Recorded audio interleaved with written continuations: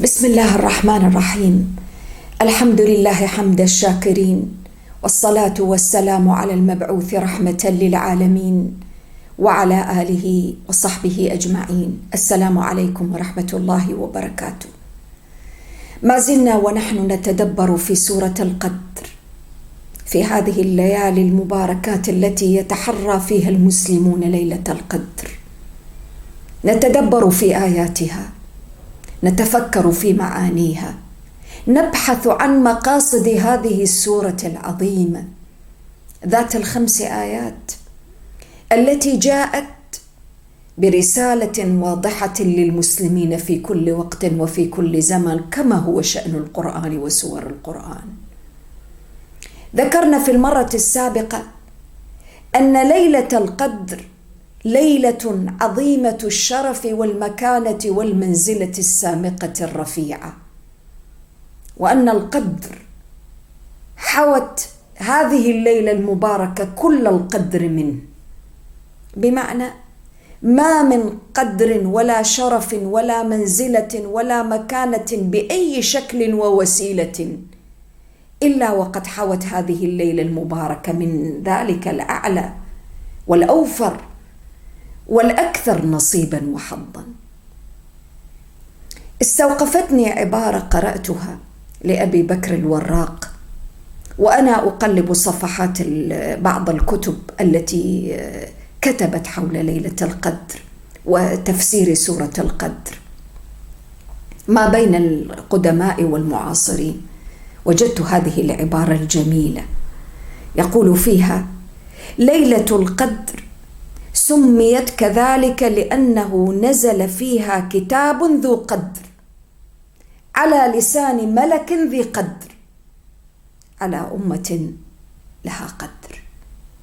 وهنا استوقفتني العبارة وطرقت في قلبي كل المسامع وحركت في نفسي كل الشجون. كتاب ذو قدر نزل على لسان ملك ذي قدر على أمة لها قدر. أثارت في نفسي الشجون.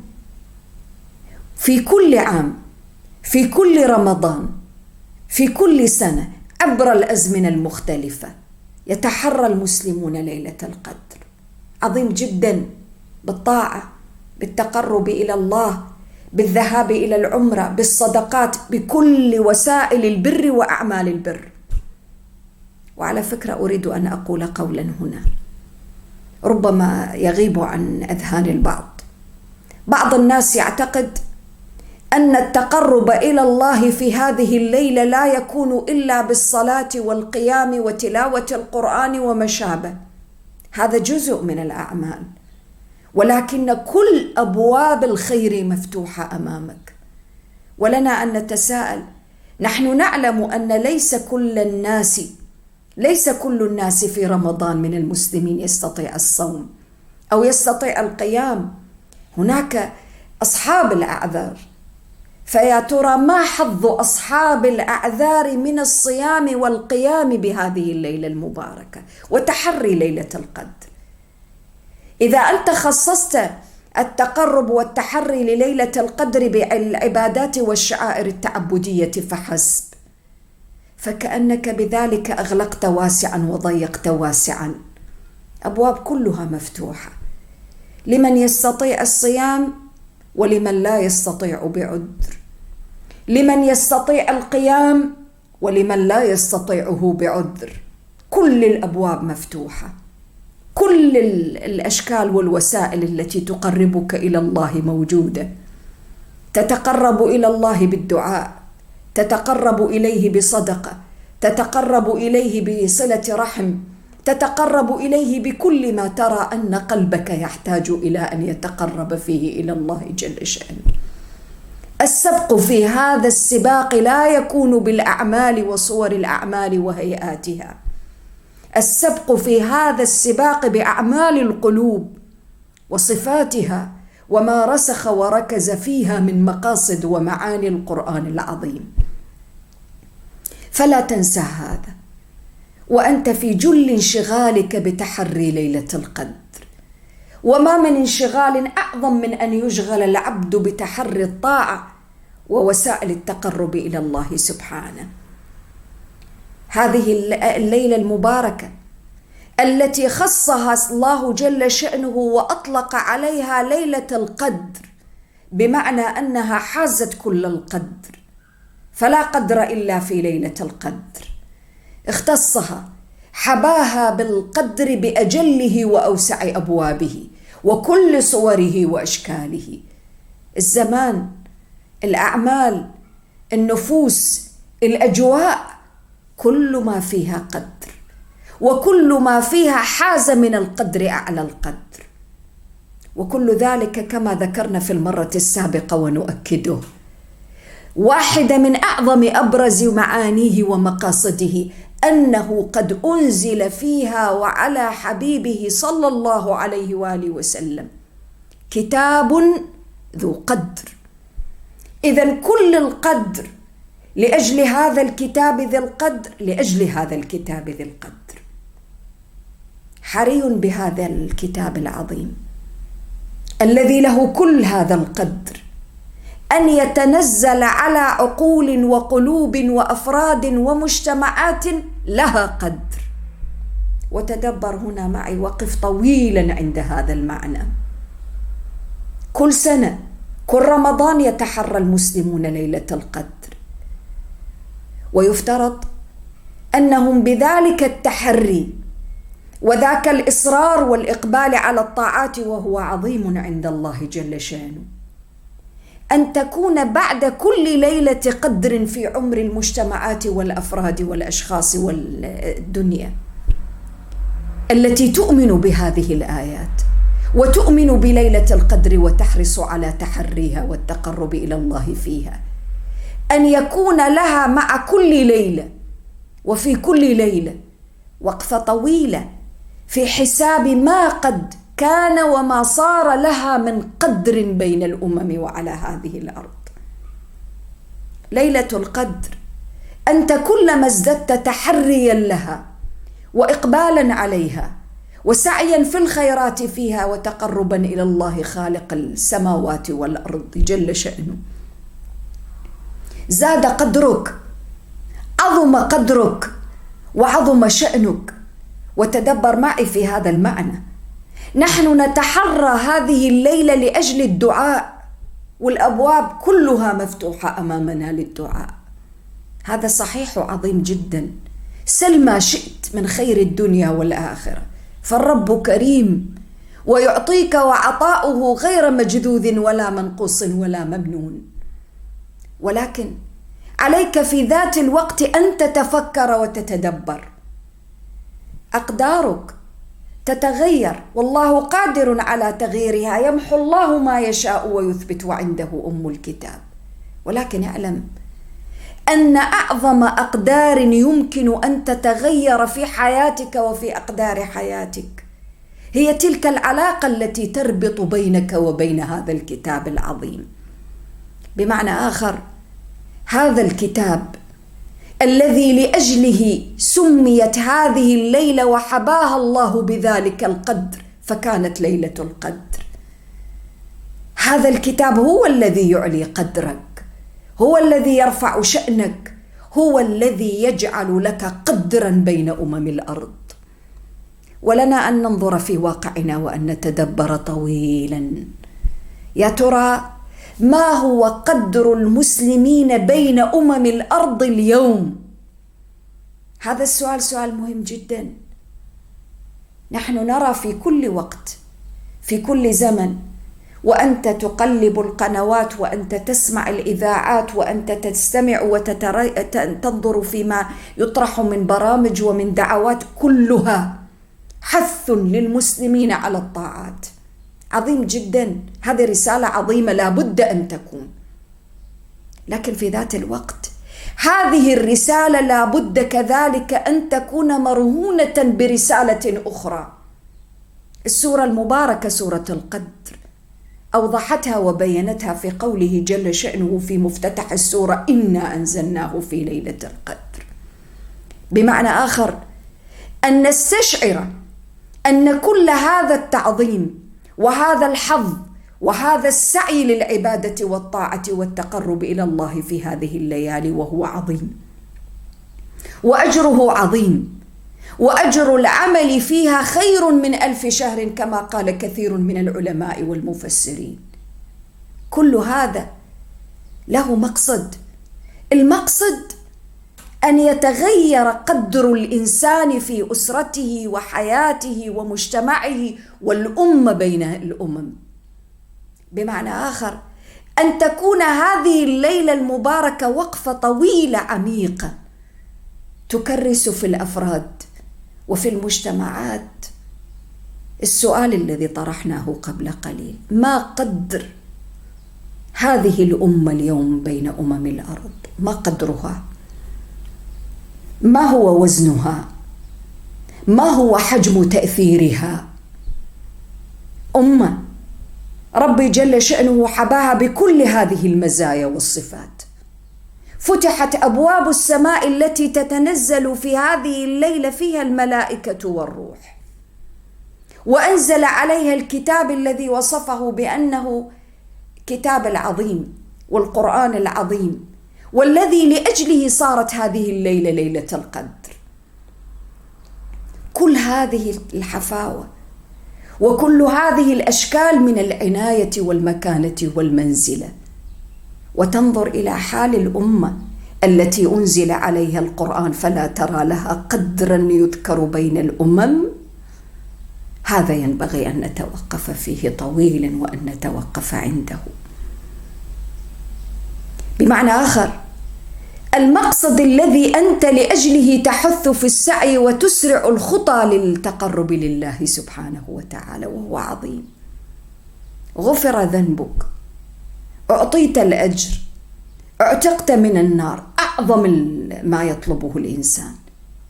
ولكن ذلك كل هذا ينطوي معه وينضوي معه الوظيفة التي لأجلها خلقت. قال: إني جاعل في الأرض خليفة. وهذا يسوقنا إلى الآية التي جاءت في هذه السورة المباركة. قال: تنزل الملائكة والروح فيها بإذن ربهم من كل أمر. الملائكة التي ربي جل شأنه حين خلق آدم قال: إني جاعل في الأرض خليفة، قالوا: أتجعل فيها من يفسد فيها ويسفك الدماء ونحن نسبح بحمدك ونقدس لك؟ قال: إني أعلم ما لا تعلمون. الملائكة تنزل في هذه الليلة المباركة، تنزل الملائكة والروح فيها. وتنزل الملائكة بالخير والبركات والمباهاة بخلق الله جل شأنه والاستغفار للمؤمنين والسلام عليهم والحفاوة بهم. كل هذه الأجواء ألا تحرك في الإنسان المؤمن العاقل؟ ألا تحرك في مجتمعاتنا المسلمة؟ ألا تحرك في الأمة عوالج الشوق إلى أن تحظى من القدر بين أمم الأرض على الأعلى والأوفر والأحظى؟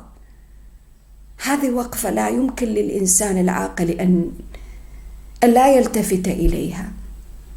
عام بعد عام، ورمضان بعد رمضان، وليالي قدر بعد ليالي قدر، وحال الأمة وقدر الأمة بين أمم الأرض لا يتغير ولا يتبدل. ألا يدفع ذلك بنا إلى التساؤل، إلى التفكر، إلى المراجعة، إلى محاسبة النفس، إلى النظر في كشوفات الحسابات؟ هذه الليلة أريد لها أن تحرك وأن تغير في قدرنا وفي قدرنا في ذات الوقت. صحيح كل شيء بأمر الله جل شأنه، ولكنه أمر جل شأنه أن نعمل، أن نصلح، أن لا نفسد، أن نملأ الأرض خيرا وعدلا ونورا. ووفر وأعطانا كل هذه الأجواء الممتزجة بتنزل القرآن العظيم ورغم كل هذا يبقى قدرنا كما هو بين الأمم ضعيفا هزيلا متراجعا عن الركب. وإذا أردت دليلا على ذلك فانظر في واقع العالم الذي نعيش فيه. إذن هذه مسؤولية. ليلة القدر هي ليست مجرد أنك تتحرى فيها الأعمال والطاعات. الأعمال والطاعات ينبغي أن تقوم بها في كل وقت. صحيح هذا الزمن أشرف الزمن بما حباه الله وخصه من مزايا، صحيح، ولكنه أشرف الزمن لأجل كذلك أن تزداد أنت وأنا شرفا بالتقرب إلى الله جل شأنه بفهم رسالة القرآن وتطبيقها ووعيها وإدراك ما يريده القرآن منا في حياتنا وسلوكنا وواقعنا. كلنا في ليلة القدر نطلب أن يغير الله أقدارنا إلى أحسن الأقدار وأجمل الأقدار وأفضل الأقدار، والله يمحو ما يشاء ويثبت وعنده أم الكتاب. أما آن الأوان أن نطلب وأن نسأل الله سبحانه جل شأنه أن يرفع من قدرنا بتغيير هذه العلاقة بيننا وبين هذا الكتاب الذي أراد له أن يكون له كل هذا القدر. الدعاء عظيم ومطلوب منك أن تعمل وأن تجتهد في هذا الدعاء وتحقيق هذا الدعاء وتغيير ذلك القدر الضعيف الذي بات لهذه المجتمعات المسلمة من الضعف إلى القوة، ومن التراجع والتذلل والانكسار إلى الرفعة والقوة والعزة والمنعة التي ليس من وسائلها ومن آلياتها القوى المادية فحسب، بل من أعظم وسائلها مفتاح القوة، المفتاح الذي جعله الله جل شأنه في السورة المباركة هو مفتاحا للقدر. القرآن هو مفتاح الشرف والكرامة والعزة والمنعة والقوة بكل أشكالها وصورها. بمعنى آخر، لن يكون لفرد ولا لأمة من الأمم قدر إلا حين يكون لها مع هذا القرآن قدر وشأن. واحدة أيضا من القضايا التي استوقفتني طويلا ما يعرف بكتاب سيكولوجية الجماهير، كتبه المستشرق الفرنسي المعروف غوستاف لوبون يقول بأنه ليس من الضرورة الجماهير وعامة الناس أن يتأثروا بكل ما هو عقلاني ومنطقي. غالبا لا يتأثرون بالعقلاني والمنطقي، ولكنهم يتأثرون بالعاطفي. وحتى حين يتأثرون بالعاطفي لا يتأثرون بصلب الموضوع والقضية قدر ما يتأثرون بطريقة عرض القضية. لماذا استوقفتني هذه العبارة طويلا؟ استوقفتني وأنا أنظر وأقلب وأرى كيف تعرض ليلة القدر على أذهان المسلمين ومسامعهم في مشارق الأرض ومغاربها. تعرض على أنها ليلة لا بد للإنسان أن يتحرى فيها الطاعة، عظيم، وأن العمل فيها وأجر العمل فيها خير من 1000 شهر ليس فيها ليلة القدر، عظيم، صحيح. ولكن أكمل هذا الإكمال والإتمام لهذه المعاني والمقاصد العظيمة لا يتحقق إلا حين تتدبر في سورة القدر وتعلم تماما وتفهم أن الرسالة التي جاءت بها هذه السورة المباركة والمقصد العظيم هو قدر القرآن. القرآن قدره عظيم، وربي جل شأنه هو الذي عظم قدره، فهو كلامه، وأعظم ما في الكون هو كلام الله جل شأنه، لا أعظم منه. ولكن يبقى السؤال: ما حظنا نحن أفراد ومجتمعات من هذا التعظيم والتقدير لهذا القرآن وهذا الكتاب؟ المقصد الأعظم أن نعظم القرآن في قلوبنا، في حياتنا. إذا أردت ثمرة حقيقية لإحياء ليلة القدر وقيامها إيمانا واحتسابا، فلا تقف فقط عند غفران الذنوب. هو غفران الذنوب عظيم، من أعظم الثمرات، ولكن الخير عميم في هذه الليلة، لا ينحصر فقط في هذا، بل ما هو لا ينحصر في شيء واحد ولا في ثمرة واحدة، بل يتعدى كل هذا ليصل إلى أن تتغير الأقدار إلى أجمل الأقدار وأحسن الأقدار وأفضل الأقدار. فكيف تتغير؟ وحال الناس كما هو مع القرآن، وحال الناس بعد ليلة القدر مع القرآن كما هو حالهم قبلها. كيف تتغير هذه الأقدار؟ كيف تتغير هذه الأقدار وما زالت ليلة القدر لا تغير فينا أخلاق وصفات وصلات وأعمال وتعلم وتفكر، تغيرا جذريا في حياتنا. واحدة من أعظم الأشياء والثمرات التي ينبغي أن تتحراها في ليلة القدر وأن تقف مع نفسك فيها. ماذا غيرت في ليلة القدر؟ ماذا غيرت في ليالي رمضان بأسرها؟ ماذا غير في القيام؟ ماذا غير في الصيام؟ ماذا غيرت في تلاوة القرآن؟ المطلوب منك أن تخرج إنسانا جديدا بعد هذه الليلة المباركة، إنسانا له قدر، وقدر الإنسان لا يكون بمكانة اجتماعية أو منصب أو مال أو جاه أو ما شابه. هذه عروض وأعراض طارئة، ولكن القدر الحقيقي للإنسان فيما يؤمن به، في رسالة يؤمن بها ويسعى لتحقيقها فيما أعطاه الله من أيام وليال على هذه الأرض. قدرك ما تؤمن به، قدرك ما تعمل له، قدرك ما تسعى إليه، قدرك ما تبذل الرخيص والنفيس لأجل الحصول عليه، قدرك في هدفك، قدرك فيما ترومه نفسك وتطمح إليه وتصبو إليه. فانظر ما هو قدرك، انظر ماذا تصبو وإلى أي شيء تصبو وماذا تروم في حياتك، وعلى قدر ما تصبو إليه يكون قدرك. هذه المعاني العظيمة التي لا بد أن تكون في ليلة القدر. وواحدة من الأمور التي ينبغي أن نراجع أنفسنا فيها، مدرسين ومربين ومعلمين ودعاة، من الأمور التي ينبغي أن نراجع أنفسنا فيها طريقة العرض التي نعرض بها ليلة القدر على الناس. كيف نعرضها على الناس؟ وإلى أي شيء ننبه الناس فيها وإليها؟